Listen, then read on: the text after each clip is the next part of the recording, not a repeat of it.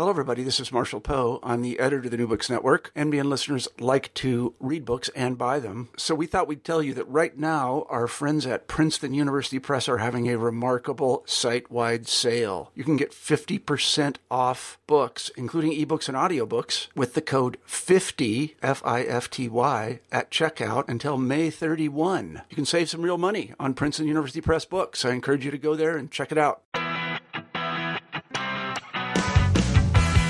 Welcome to New Books in Popular Music, a channel of the New Books Network. I'm your host, Matt Smith-Larman. In this episode, I talk with Roberto Avant-Mir about his book, Rock the Nation, Latino Identities and the Latin Rock Diaspora, published in 2010 on Continuum. Avant-Mir begins with the theoretical idea that all ethnic categories are objectively false. Instead, they are the creations of individuals and groups with varying vested interests in their maintenance or dissolution. One way to track the formation, maintenance, and dissolution of ethnic categories, argues Avant-Mir, is through the histories of popular culture styles, specifically in this case, popular music.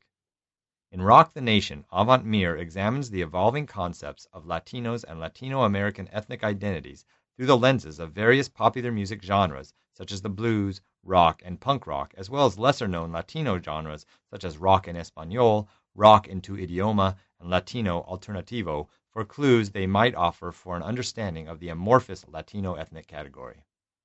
His story includes discussions of the influence of Mexican border radio stations on pre-rock genres like the blues, Latino presence in the garage rock of the 1960s, the birth of Mexican rock and the music of La Onda in the 70s and 80s, Latino influence in punk rock, and finally, the modern Latino rock diaspora. In the end, argues Avant-Mir, an examination of Latino rock makes clear the irrelevance of political borders for our understanding of a Latino cultural identity. Roberto Avant-Mir is Assistant Professor of Communication and Media Studies at the University of Texas, El Paso. He lives in El Paso, which is where I reached him for this interview. Hello, Roberto, and welcome to New Books in Popular Music. Hello, Matt. Thank you for having me. Good morning. Thank you for being with us. So, why don't we start off, before we get into the book, why don't we start off with a little biography? Could you tell us a little bit about where you come from, where you've been, how you got to where you are? Long story, but born and raised in El Paso, Texas, West Texas, Mexican-American by culture and background. Essentially born and raised in El Paso, Texas, although I did travel as a young adult. I joined the Marines as a young 17-year-old, as crazy as that sounds. Happy Veterans Day. Thank you so much. How appropriate, right? I appreciate that. So I traveled around a lot, both as a former Marine or as a Marine during the time, but also during college. I've been everywhere from the University of Hawaii to the University of Texas at El Paso, which is here, my hometown. I did my PhD at the University of Utah. When I finished the PhD at Utah, I went to Boston. My first professor job was as a professor at Boston College. So most recently, and when I was writing this book, was at Boston College in the past 6 years. But I just got back to El Paso last year, so I've been back home as of a year ago. Great. How did you come to write this book? How did I come to write the book? To be honest with you, I don't know if this is a good thing or a bad thing, but I never planned to write this book. I describe it as pretty organic for me in the sense that what happened was I began doing research on music as a graduate student, having an interest in popular music, and I'm a communication scholar, so I was interested in studying popular music from a communication perspective. And it began, quite honestly, with graduate student papers that eventually were turned into conference papers. By the time I was leaving Utah and beginning my first job as a professor at Boston College, it had turned into a publication or two. I think I had an article published as a book chapter and another article published at a journal. In a journal. So when I had a few articles going on, I had people telling me, hey, you've got a little theme going on. Maybe you should make this a book. And I guess I have to admit that I was a bit surprised because I had never really dreamed of publishing a book. So people were telling me you should make this a book. And I thought it was a great idea. And, as the story goes, you keep working at something, you keep developing your research. And it obviously did have a theme. And then I began to sort of put it in the form of a book and give it the shape of a book and put it in a book proposal. And then one thing led to another. And, here we are many years later.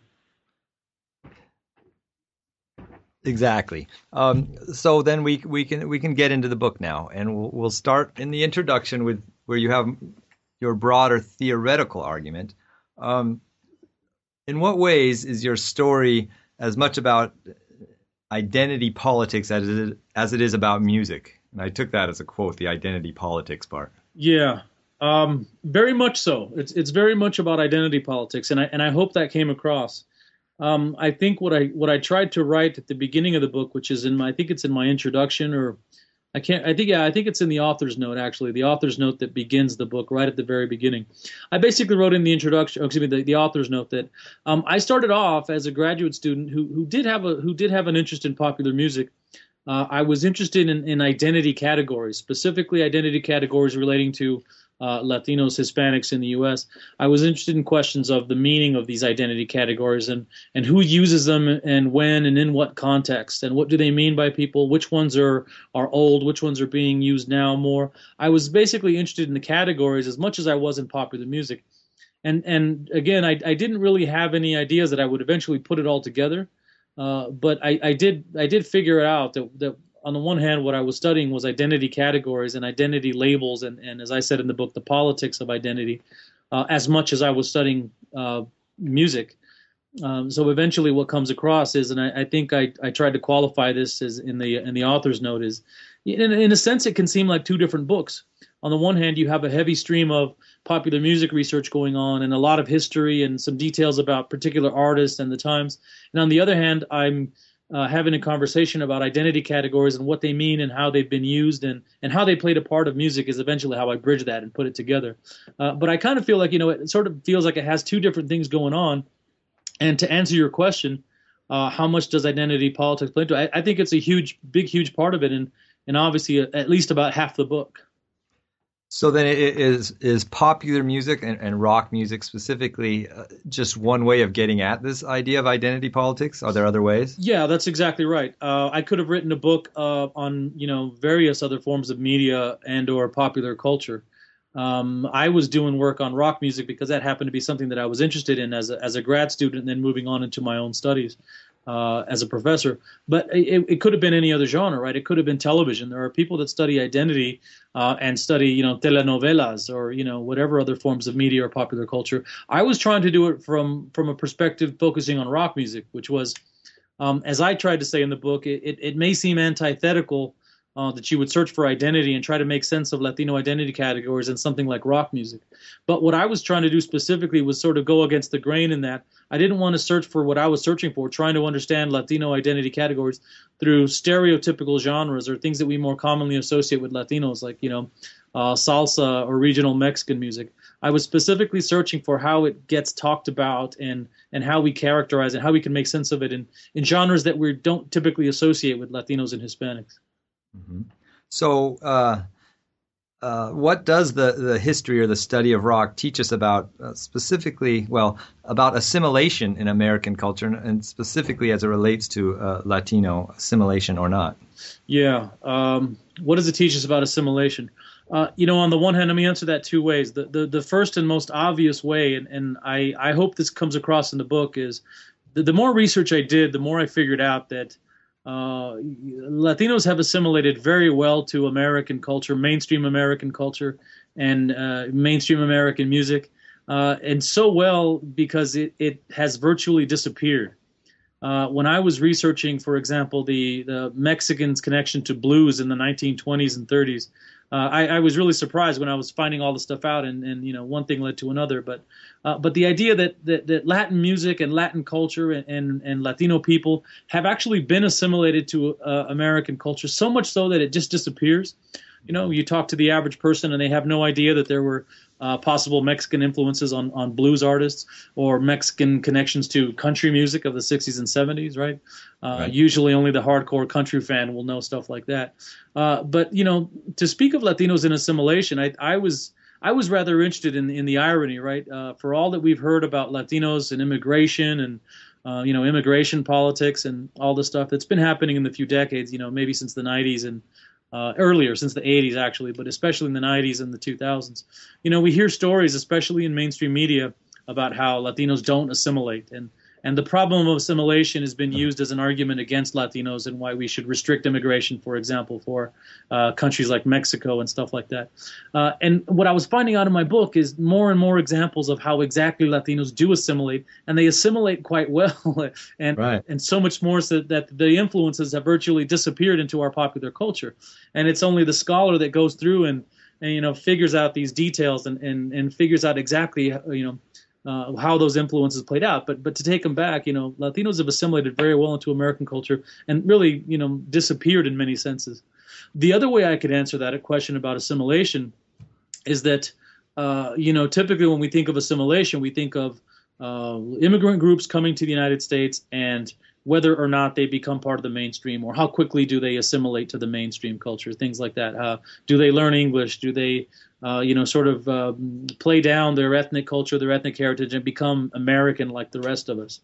What I was surprised to think about was how much influence goes outward to other countries from America. In other words, how big American rock and roll, or things like blues or heavy metal, how much of a big part they've played in other cultures, even in the 1990s and 80s and 2000s. There are a lot of kids, and I guess we know this, right? We know that globalization exists. We know that music is one of these things that travels across the globe.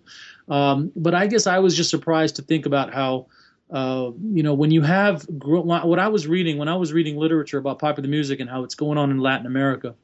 You read stories about how there's actually a big problem in many of these countries because the older people don't want their kids to be too Americanized. They don't want their kids listening to rock and roll. They'd rather have them listening to some kind of nationalistic mariachi music or whatever folk music from that country, because they want them to have their national identity. And for these countries in various places, young people listening to rock music in whatever decade, right? This goes as far back as the 50s and 60s. When you have young people listening to some form of rock music, that goes against their national narrative and their national identity. And they are really upset about their kids assimilating to American culture and especially American rock and roll. So I guess what I'm saying is it kind of goes both ways, right? You can think of assimilation of people coming to America, but it's also about other people's cultures being influenced by a different culture and how they are acquiring new characteristics in their identity and their sort of national cultures. So this leads into the last kind of theoretical question, and you write that you're attempting to disrupt facile notions of rock music and popular music history. What do you mean by that? Oh, yeah, facile notions. The facile notion that I really mean in that sentence is when so much of what I learned about rock and roll growing up was that it was the coming together of black music with white music. The binary, I think, is what I think I'm disrupting, right? When you read stories about rock and roll, and it talks about blues and country got together and they had a baby, right? Isn't that the thing? It is. Blues and country came together and they had a baby and they named it rock and roll. And that's not at all inaccurate, but it's just such a limited part of the story, is I guess what I'm trying to say. When you have a characterization of the history of a music genre as only these two sort of major influences, and they are absolutely major influences, but when it gets only talked about as black music and white music, I thought that as a severe limitation, especially everything that I was reading and everything that I was discovering in my own research. I just went back to the question of why do we so much focus on this black music and white music thing when it's, rock and roll and American popular music in general have had so many influences from so many cultures. The Latin music thing is especially huge and really gets downplayed in histories of America. And I'm talking about academic work. In the 1990s, as a grad student, I was researching popular music, looking in the library, histories of rock and roll, histories of punk rock, and so many of them, talk about black music and white music and black music and white music. You can get any documentary, right, about rock and roll or about Elvis or about punk rock, and they love to talk about black and white music. And very rarely, and absolutely most of the time, they usually don't acknowledge anything other than the black and white story. So I thought, the black and white story is fantastic, and it's obviously part of our history, but the rest of it needs to be told as well. And specifically, I'm asking the question of, why don't we tell that other story? Why is our thinking so limited that we can only talk about the black and white story? Why is that the only story that we're telling about our music and our music history? Which leads us into the more empirical part of your book, I think. Chapter 1, can you please then discuss the role of border radio stations. You heard it on the X. Sure. Heard it on the X, Chapter 1. Essentially, what I discovered was that there was this phenomenon going on in the 1920s and 30s, and they called it border radio, right? Which is what I wrote about in the book. Border radio was this funny time in American history. You have radio as the most popular mass medium of the time, right? Everybody's into radio. Everybody's listening to radio programs. People are buying radios to listen to in their living room with their family, right? Radio is all the rage. Interestingly enough, there is this sort of transitionary period where, to some extent, you have original programming, like things like plays and what we now call sort of sitcoms and sort of standard television genres that are on radio at the time. And then also at the time, you have people experimenting with recorded popular music, right? Somebody got the idea to have these discs that are playing music and to have that go out through radio signals. Well, the more I read about border radio in the 1920s and 30s, and it goes into the 40s, I think it all actually goes all the way up into the 60s. But the heyday was sort of in the 20s, 30s, and 40s. What I found out about those border radio stations was that a lot of them that were on the U.S., right, when you had radio, U.S. radio stations mostly did not play popular music.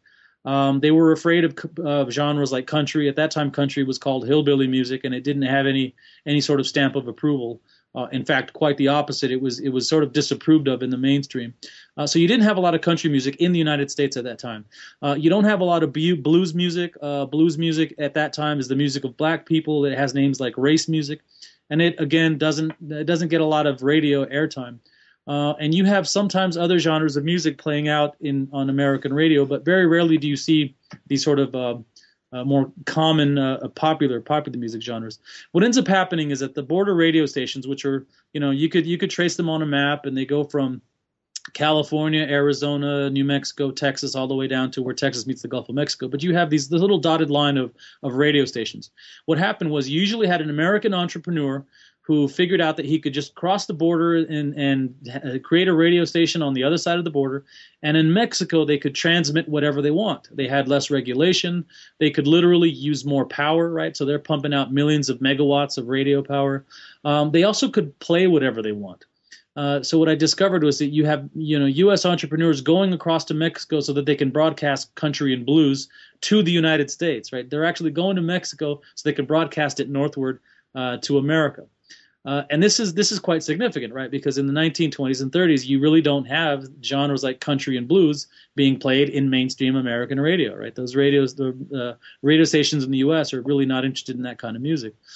So I thought this was significant, and it ends up having an impact, right? Because country music, blues music, genres that eventually will become rock and roll, obviously, or together will blend and become rock and roll. These become highly influential in the culture, right? And it takes a few decades to get there, and it takes a few decades of those border radio stations blasting signals northward of playing, the common people's music, the folk people's music, music that was sort of unofficial and really disapproved of. And it happens to a great extent because of the influence of border radio stations. I thought that was fantastic when I was reading it, right? Because when you hear about the history of American music, you don't often get that story told about how impactful, right? How much influence border radio stations had in influencing eventually American culture. I was fascinated by that story, and I found it only in just a few readings. I found a few articles and maybe one or two books that talked about border radio, and I managed to piece it together as part of Chapter 1, as part of my Chapter 1 in my book. And it continued. I mean, when I was in high school in the 80s in San Diego, there was a station 91X, which came out of Tijuana. Oh, really? It broadcast. You could hear it almost all the way up to Los Angeles. I think it still exists, the station. Oh, really? I don't know of that one. The other famous one, I in the book that I've read, they talk about how border radio pretty much ended in the 1960s. As far as I know, by the 1960s, it started to be regulated, where the Mexican government is putting limitations on how many watts they can put out. And I guess America, by that time, by the 1960s, of course, U.S. radio stations have expanded their notion of what is acceptable music to play on the radio. And very obviously, they're playing rock and roll and rock music in the 1960s. So to my knowledge, it sort of ended in the 1960s. But, you have famous people like, Wolfman Jack. Wolfman Jack, who has been such an iconic figure for American rock and roll, right? He's been in so many stories about, the myths of rock and roll, and he's in American Graffiti, and he's in, famous character for rock lore. And he, in the 50s as a DJ, he started on border radio, right? He was one of those border radio blasters, they called him, and that's where he got his start before he becomes a famous DJ in the late 50s and 60s. So tell us about the influence then of Mexican Americans on American blues music. American blues music, yes. Well, primarily the influence is in the form of the guitar. Beyond even talking about music genres or any kind of musical notes or anything like that, what I discovered, I found some articles that talk about where do Americans get the guitar from. So if you're in the U.S. and you play music, typically what happens along the East Coast and pretty much most everywhere in America is you have people that learn how to play instruments, and what everybody plays usually is the piano. People that have musical educations play the piano, and if you're from a wealthy family or let's say a middle class family and up, you probably have some other instruments that you've been trained with. Not a lot of people playing the guitar in the 1700s and 1800s, but what you have is in the Southwest you have a lot of people playing guitar. And in the late 1890s, you hear stories about bluesmen, and in my book I cite Leadbelly, Huddie Ledbetter, and there were several other musicians who were coming up in the late 1880s, 1890s. And they talk about their stories about learning guitar and where they picked up their, their particular finger picking style or their unique guitar playing style. And there was this influence of connection between blacks and Mexicans, especially in Texas, right? But certainly along the Mississippi Delta, you hear references in books. You hear references to Mexicans. You hear Huddie Ledbetter talking about how he was picking cotton with Mexican vaqueros. And they talk about how they probably had some influence from the Mexican guitarists. So we know that the guitar playing Mexicans sort of are what brought the guitar and sort of made it pretty common in the South and Southwest. Not to say that Mexicans invented the guitar, but where it comes to the American South and where it's played by poor and working class people, it's because of their connection and their proximity to Mexicans. So the guitar is first and foremost the thing that we get in popular culture and folk culture that they're borrowing from Mexicans in the South in the 1800s especially. Another instrument that's very similar is the 12-string guitar. Not at all unrelated, but you have 12-string guitars in Mexico. There's a little bit of debate about who invented them. I think one scholar that I found says they were invented in Italy and transported to Mexico because of mariachi music. Another scholar says that the 12-string guitar was invented in Mexico. Whether it gets invented here or there is not really the point. The point is the 12-string guitar is a significant part of Mexican music historically. Nowadays, it's obviously a part of ranchera music, mariachi music, and other genres like Tejano usually will feature a 12-string. They usually call it a bajo sexto. Anyway, the 12-string guitar was directly lifted off of Mexican, Mexican music, rural Mexican music, and it becomes, part of blues. You have several blues artists that they use the 12-string as their signature instrument. It becomes a sort of blues instrument, and then it becomes a rock and roll instrument. So you have many bands by the 60s and 70s doing music with a 12-string. This is the 12-string. I guess the presence of the 12-string in rock music is not that big of a deal, and maybe not that surprising, and maybe for most people not worth talking about. But what I was surprised to find about in my research was, we got that from Mexico. I didn't know this, when I was a kid, and like I said, I never heard this story, and this doesn't come out in documentaries or books about the history of rock and roll. I learned it as a student doing research and, doing my PhD, and then eventually writing articles about the history of popular music. You suggest that the creation of a Chicano identity starts up, and what's the connection of popular music there? Yeah, they usually pick up the story of the 1960s. And that was neither here nor there for me. I didn't have any feelings either way, but I began to see when I was writing that chapter on Pachucos in the 1940s and how many influences of Latin American music became part of rock and roll in the 50s. I began to see those as, connecting to that Chicano moment really in the 1960s and what we now basically call the East Side sound. In other words, I started to see there were predecessors to the Chicano thing of the East Side sound in the 60s. There were people, both Chicano and non-Chicano, that came before, and I tried to connect those Pachucos to what later would eventually become that East Side sound of the 1960s. Specifically, with regard to that word, Chicano, you typically don't hear references to Chicano until about the late 60s, where the Chicano movement happens, right? And you have Cesar Chavez and you have a bunch of people in places like Los Angeles, right, doing walkouts or blowouts, where you have Chicanos sort of publicly protesting for rights or better conditions, whatever. You don't hear the label Chicano used mostly in the 1960s. In decades prior to that, it was really a negative term. It was a pejorative. You would have people would call each other Chicano as an insult, and parents did not want their kids to identify as a Chicano because it was a bit of an insulting term. What I discovered was in the 1940s, those Pachucos, those Zoot Suiters that I was referring to earlier, they loosely started calling themselves Chicanos in the 1940s. And to my knowledge, that's the first, I guess, documented use of the term Chicano that we have sort of a recording of it in the 1940s in a popular song, in several popular songs. But it sort of was being used in the 1940s, even though it really has the stamp of an insult and it's not something that people really want to identify with. By 1960, it becomes mainstream, at least for Mexican Americans, it becomes a mainstream term. And there's this thing that we now call the Chicano movement. Mm-hmm.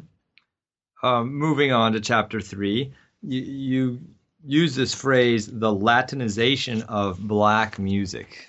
Yes. What is that?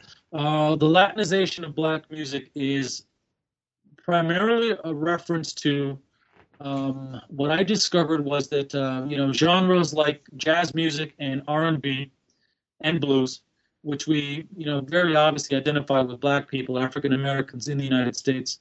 What I discovered in my music on research, right? I'm going through music history and I'm finding a lot of references to the influences of Cuban music, for example. Cuban music and other music from Latin America becomes highly influential in the jazz scene as early as the 1920s, but really mostly in the 30s and 40s. And I guess the point that I'm trying to make with that phrase, the Latinization of black music, is where you have black music. When we talk about that story of white music and black music coming together, and they had the baby called rock and roll in the 1950s, whatever. We're still telling that story about black music and white music as if they are sort of pure entities. And what we don't really talk about is what music historians know, and musicologists especially have written about this, is that black music in the 30s and 40s is getting a whole lot of influence from Latin America, influences that we might call Latin jazz. It's basically certain styles and sounds and rhythms and dance styles and dance fads, certain ways of doing percussion, certain ways of playing the horns. But you basically have a lot of Latin influence in African American genres. And that story doesn't get told, right? Because when people tell a story, it's like, oh, it's just black music. It's the music of African Americans. Well, that music was never pure, and nor was it in the 1930s and 40s. It's highly Latinized as compared to what it was in the 20s and 1910s, right? You have a whole lot of influence coming from Latin America, Cuba specifically. Cuba figures very prominently in this period of Latinization. Essentially, you have Cuban and Puerto Rican black musicians who are going to places like New York, and they're interacting with the jazz scene. And New York jazz artists are influencing the Latin players, and the Latin players are influencing the New York musicians. And you have this sort of cultural exchange going back and forth for several decades, and it's influencing both types of music. And that becomes part of the jazz story, which becomes part of the R&B story, which becomes part of the rock and roll story. And things like R&B, we think of R&B as even beyond jazz. And I think a lot of people know that such a thing as Latin jazz exists.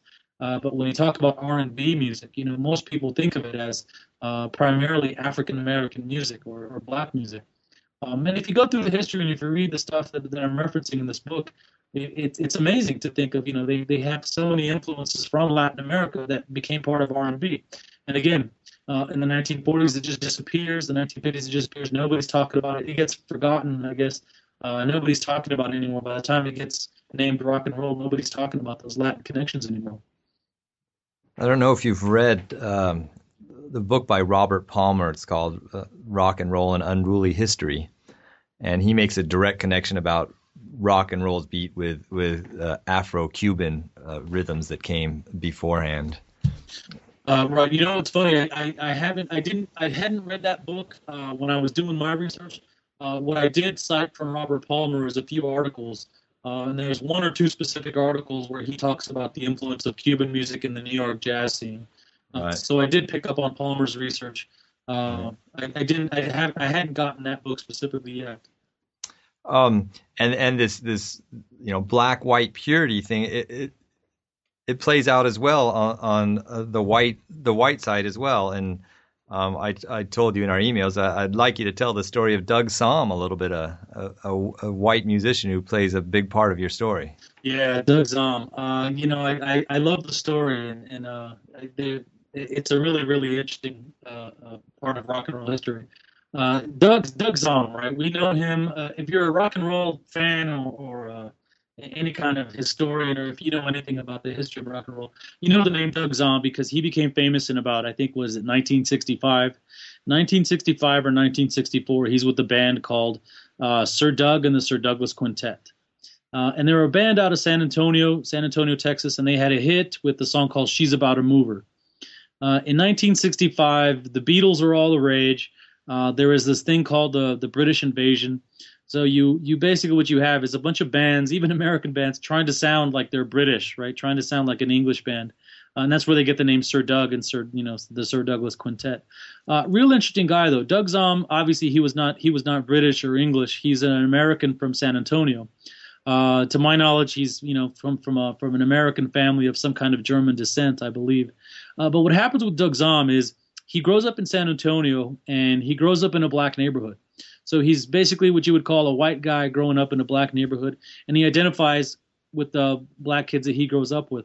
By the time he goes to high school, he's doing music and he's living in amongst the Chicanos in San Antonio, the Mexican Americans, and he identifies also as a Chicano. Right, he identifies as a Mexican American, even though we know he's a white guy. He ends up, I think, as early as the 1950s, way before he became famous with the Sir Douglas Quintet. In the 1950s, he's doing music that in I guess South and Central Texas and places like San Antonio and Austin, he's in and out of bands, and he's experimenting with this R&B thing and rock and roll thing, but he's also doing something that I think we would call maybe nowadays Tex-Mex. He likes Tejano music, and he's mixing it with his bands in various forms, very comparable to a person that was his friend and collaborator, which was Freddie Fender. And I think both of them, they knew each other, and they had similar friends, and they're traveling in and out of bands and playing in bar bands at the time. What ends up happening with Doug Sahm is he's popular in 1965 with She's About Her Mover. What I thought was really interesting about that story is, first of all, you have Doug Sahm, a white guy who identifies as black and Chicano, and he's got this sort of interesting life story. He loves Tejano music, and he's mixing Tejano and Tex-Mex music with his rock and roll thing that he's doing. The band I think suffered a little, from what I understand. The band suffered a little bit of they suffered in terms of popularity because I think two of their band members were Mexican American. Doug Sahm, if you count him, he would be the third band, 3 out of 5, right? So you have 2 out of 5 or 3 out of 5 that are Mexican or Mexican American identified, which is really interesting, right? Because they're trying to pass themselves off as a British invasion band. That story is significant beyond, if you see stuff like their early album covers. What they do is they take pictures of themselves, and the two Mexican guys are like under a tree in the shade, under a shadow. And you have all the other band members sort of figuring more prominently with light on their face.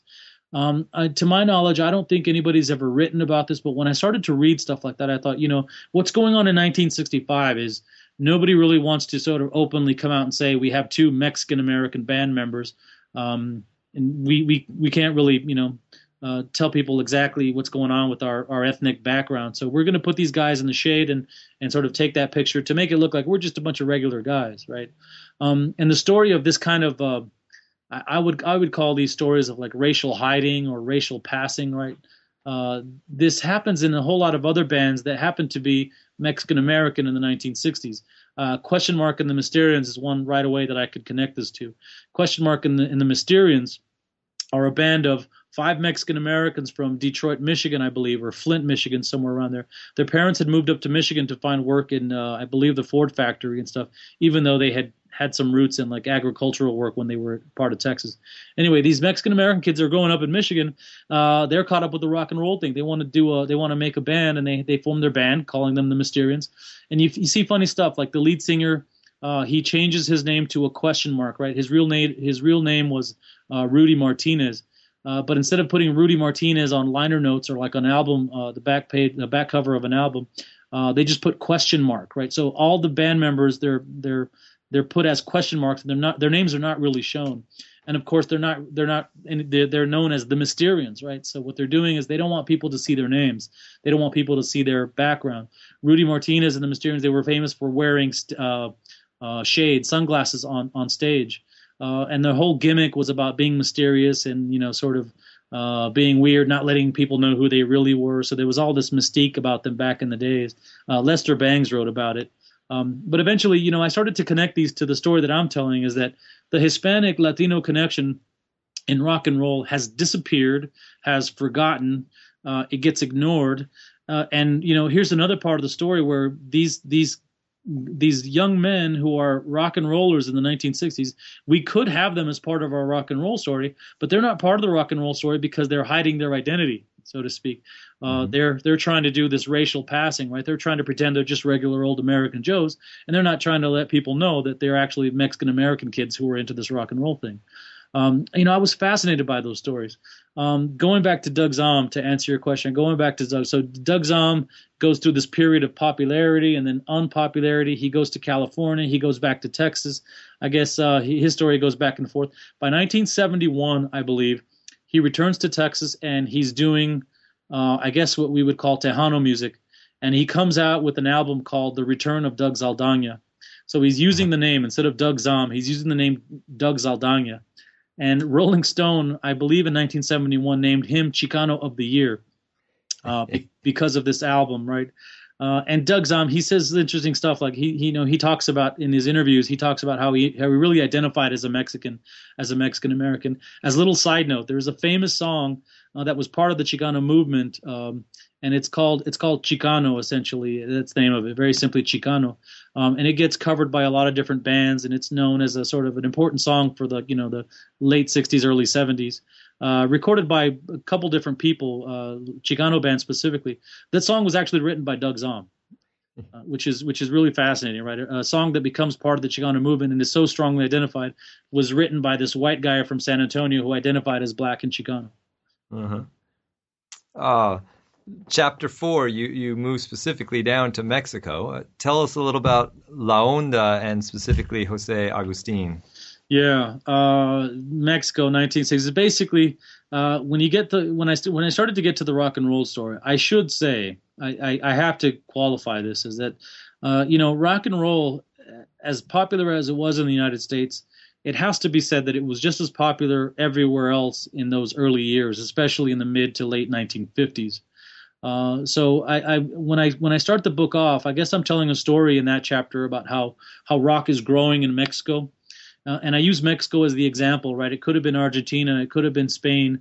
My point is that rock and roll has become part of this, everywhere beyond the United States. And it's becoming part of the identity of young people in other countries.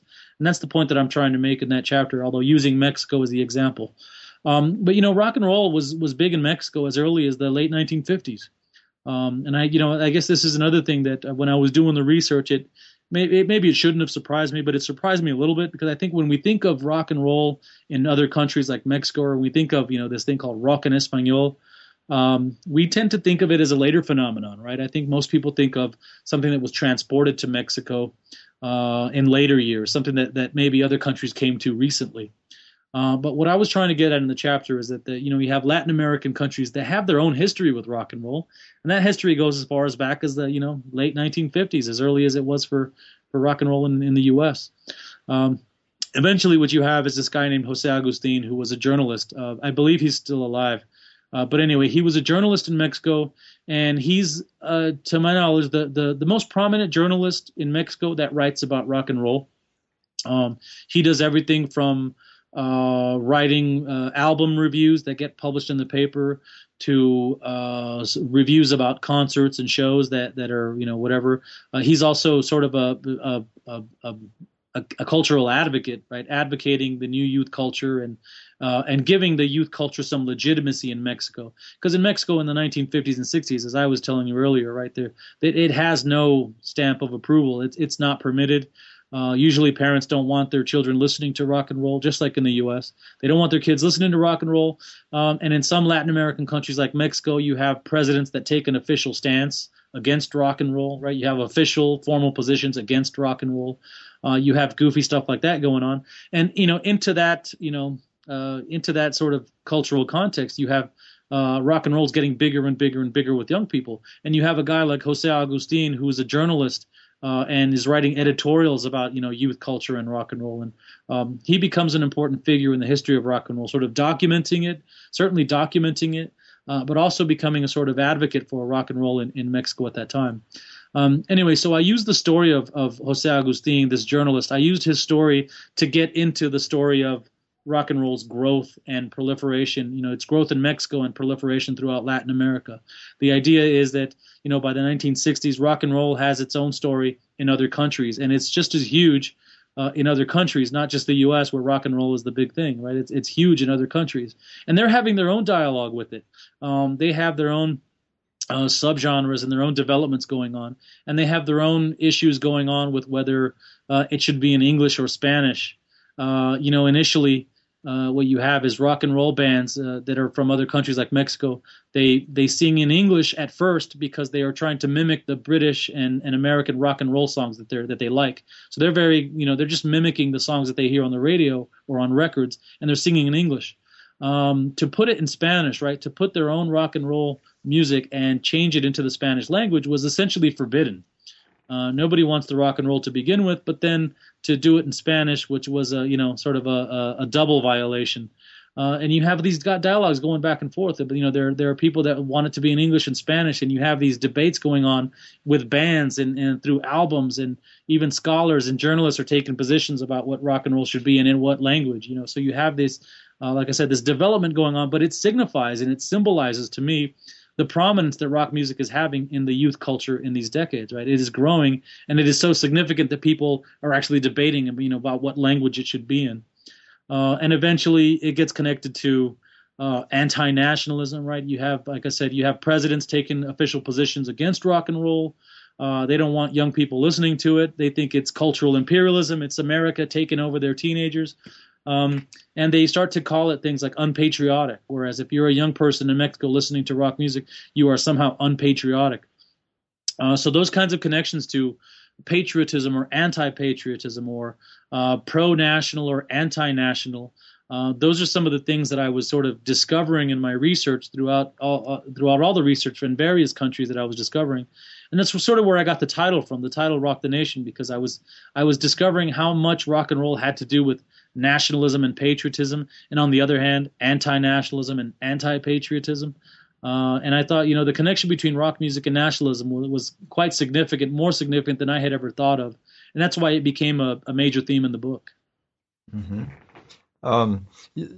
Then you move, as you go into chapter 5, you move through Rock Nacional in Argentina. Can you tell us briefly about that? Yeah, two things I wanted to do in that chapter. First of all, like I said, in the previous chapter, I was talking about rock and roll in Mexico. And my point there is to talk about, rock and roll has its own story, its own dialogue in other countries, and it's developing in weird and interesting ways, but it has its own story with other countries. And I wanted to talk about Argentina because Argentina, if you read the scholars that have talked about rock music in Latin America, Mexico and Argentina figure very, very prominently. Argentina, with the exception of Mexico, is probably the only other country that has sort of latched on to rock and roll as much as Mexico has. Argentina, for whatever reasons, they in Mexico and Spain a little bit, but Argentina and Mexico are the top two countries in Latin America that have really had these long-standing, very intense and really interesting connections to rock music in their own countries. It has taken hold, and it's been there for several decades, as early as the 50s and 60s. But essentially, I wanted to get beyond Mexico and talk about another Latin American country. So I'm trying to expand my conversation about rock's development in other places, and I use Argentina as a sort of template for that particular chapter. But in that chapter, also what I'm getting at is I'm sort of moving chronologically, right? All the chapters more or less move chronologically. There is some back and forth going on, but they're chronological. So by the time I'm getting to Argentina, I'm talking about the dictatorship in Argentina, how The dictatorship in Argentina takes an official position against rock and roll. Young people that are walking around Argentina in the 1970s that are, identify with rock and roll, they are getting beat up, they are getting harassed, they are getting jailed. Some people in prison, some people disappear, literally disappear, and parents never saw them again. You have all this sort of political stuff going on, and that's the story that I was trying to get at, right? Is in Latin America, it has so much of a political connection, more so than it does in the U.S., right? By the 1970s and 80s, rock and roll is hardly political in a North American context. But in Latin America, rock and roll continues to be political, and it's very, very intensely political, to the point where you have people murdered and beaten and jailed and all this kind of stuff in Mexico and Argentina and other places. And I thought that story was, it needed to be told. There's also other stuff going on, right? By the 1970s, we're also talking about punk rock. So to follow the chronological story of rock and roll, I thought it was important to get to eventually punk rock. And you have interesting things going on, like an Argentino like Gustavo Santaolalla, who is a musician and producer. He was part of that time in Argentina during the dictatorship. He flees to Los Angeles to flee political persecution. He flies to Los Angeles and becomes part of the Los Angeles, I guess, punk and new wave thing in the late 70s, early 80s. Eventually, what happens with Gustavo Santaolalla is, by the 1990s, he's a rock en español producer. And nowadays, for anybody that knows anything about, rock en español since the 90s or Latin alternative music in the past 10, 15, 20 years, Gustavo Santaolalla is really figures really prominently as a producer and musician. He's connected to so many bands like Fabulosos Cadillacs and Café Tacuba, bands that in the 90s, were being hailed as, this rock en español thing. And Gustavo Santaolalla is connected to so many people through his production and through, being a figure historically in the scene, either officially or unofficially. So anyway, in that chapter, I'm getting to punk rock, and I sort of move the conversation forward into the 70s, 80s, and a little bit into the 90s. Mm-hmm. So where do we stand? I mean, you have, in the interest of time, we'll kind of skip over the punk rock, and well, let's not. Tell us a little bit about Latinos and Chicanos in American punk rock. Latinos and Chicanos in American punk rock. The story I wanted to tell in that chapter is that Mexican Americans and other Latinos actually are part of the punk rock story. And one of the ways that I begin to tell the story of how Latinos and Mexicans are connected to punk rock in ways that we never get told, right? When we hear about punk rock music, typical narratives will feature British music and New York, Sex Pistols and the Ramones, maybe the Clash or whatever Roxy Music or whatever other bands or music that are coming out of London or New York primarily, maybe Detroit. Sometimes people will talk about Detroit, but essentially they talk about East Coast U.S. and London. Essentially, that's what they talk about when they talk about the punk rock story. In the 1970s, you had bands in Los Angeles that have Mexican Americans in them, and they're part of this very first wave. They're not even part of the second wave or new wave or whatever we want to call it. They are part of the first wave of punk rock. I discovered references to people like Phil Manzanero, who's actually a British guy. He's part of that Roxy Music thing, but he's half Colombian.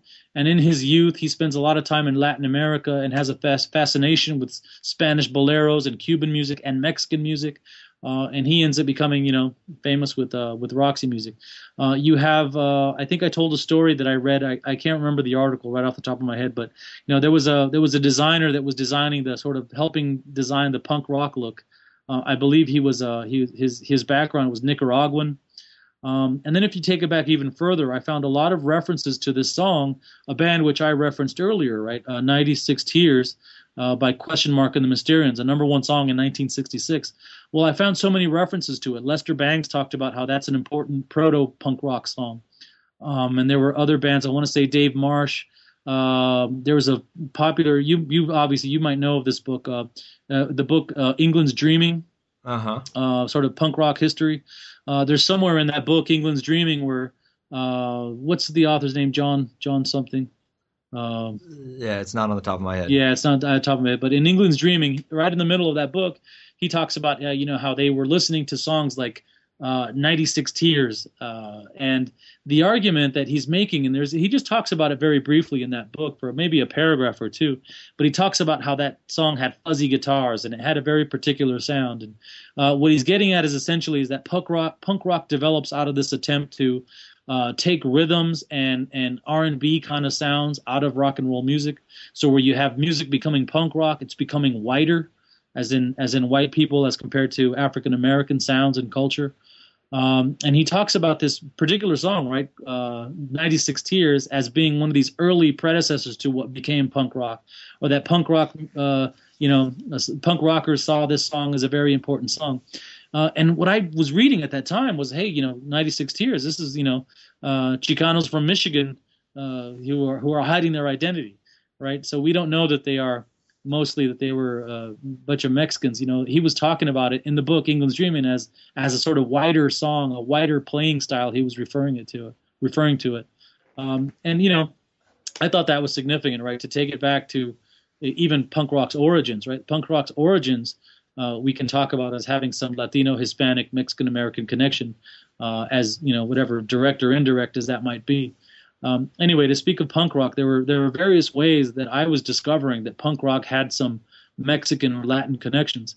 And I was asking myself the question that I've been asking myself throughout this book is, why don't we know these histories, right? Why don't we talk about these? Why do we not know how much, Latinos and Latino music has actually figured prominently in the history of American music, and specifically rock and roll? These are stories that we don't get told, that have been forgotten about or ignored. And that's what I'm trying to do in the book is bring out these stories and sort of bring back these stories that I think are important.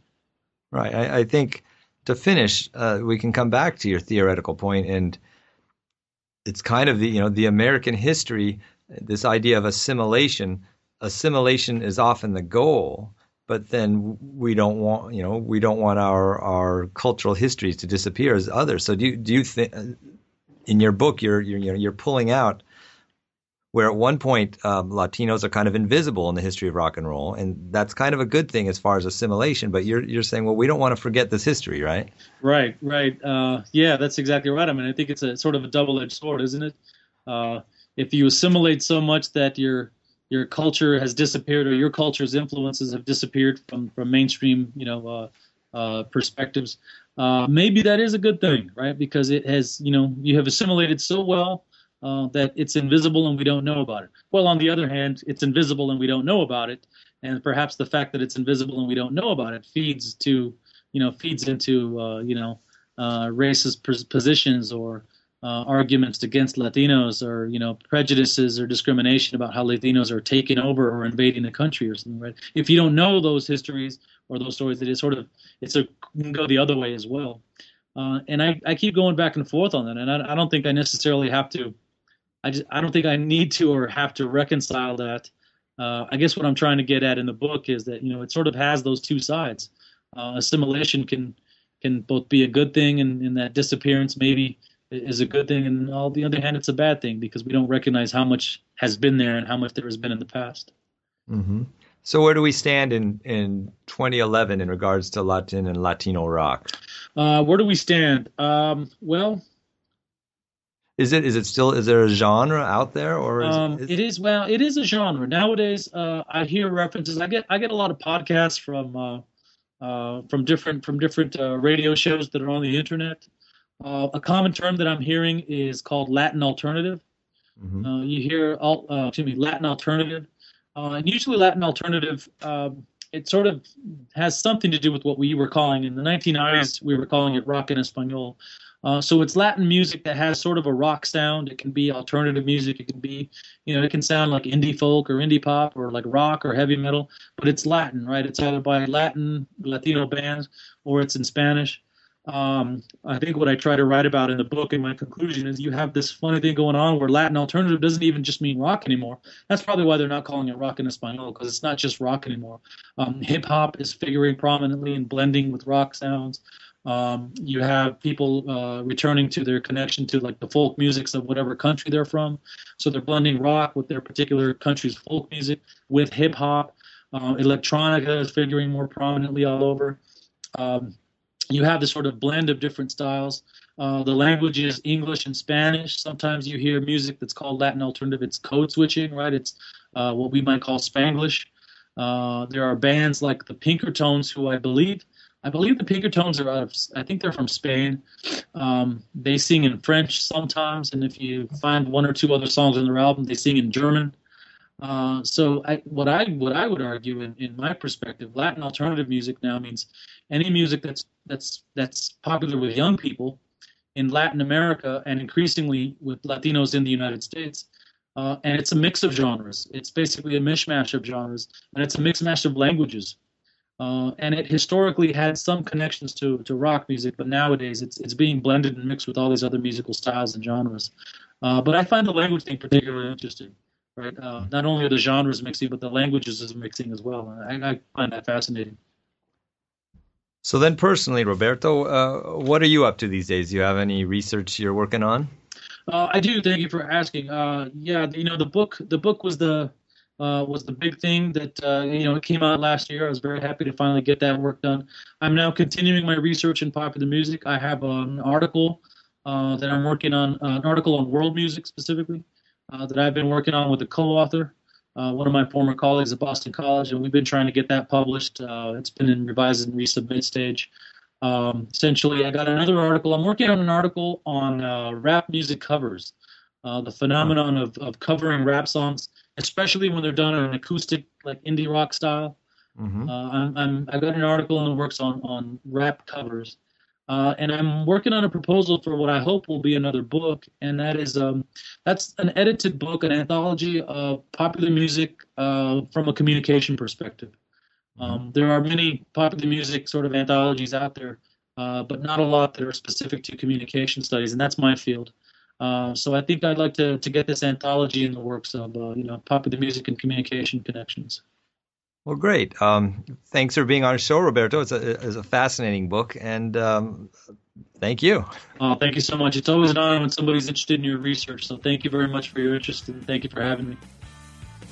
You've been listening to a conversation with Roberto Avant Mir about his book, Rock the Nation, Latino Identities in the Latin Rock Diaspora, published by Continuum in 2010. Check back with new books in popular music regularly for more interviews with authors of books about popular music. I'm your host, Matt Smith-Larman. Thanks for listening.